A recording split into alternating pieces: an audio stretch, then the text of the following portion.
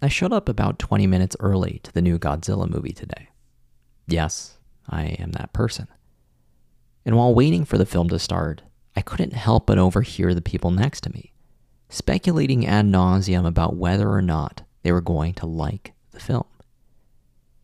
They ended up convincing themselves so thoroughly that they would hate it that they left within the first 60 seconds of the film rolling.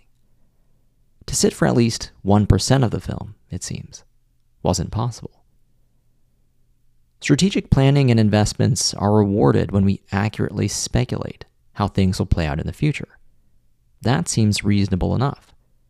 The people who invested in Apple stock over 10 years ago can certainly vouch for that. But if you're not severely penalized for simply waiting for the facts to come out, it seems silly to be spending any energy wondering at all.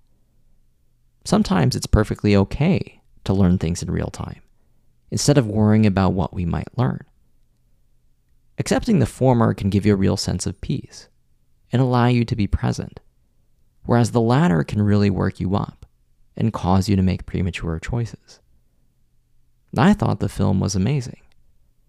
As for whether the people next to me would have actually enjoyed it too, who knows?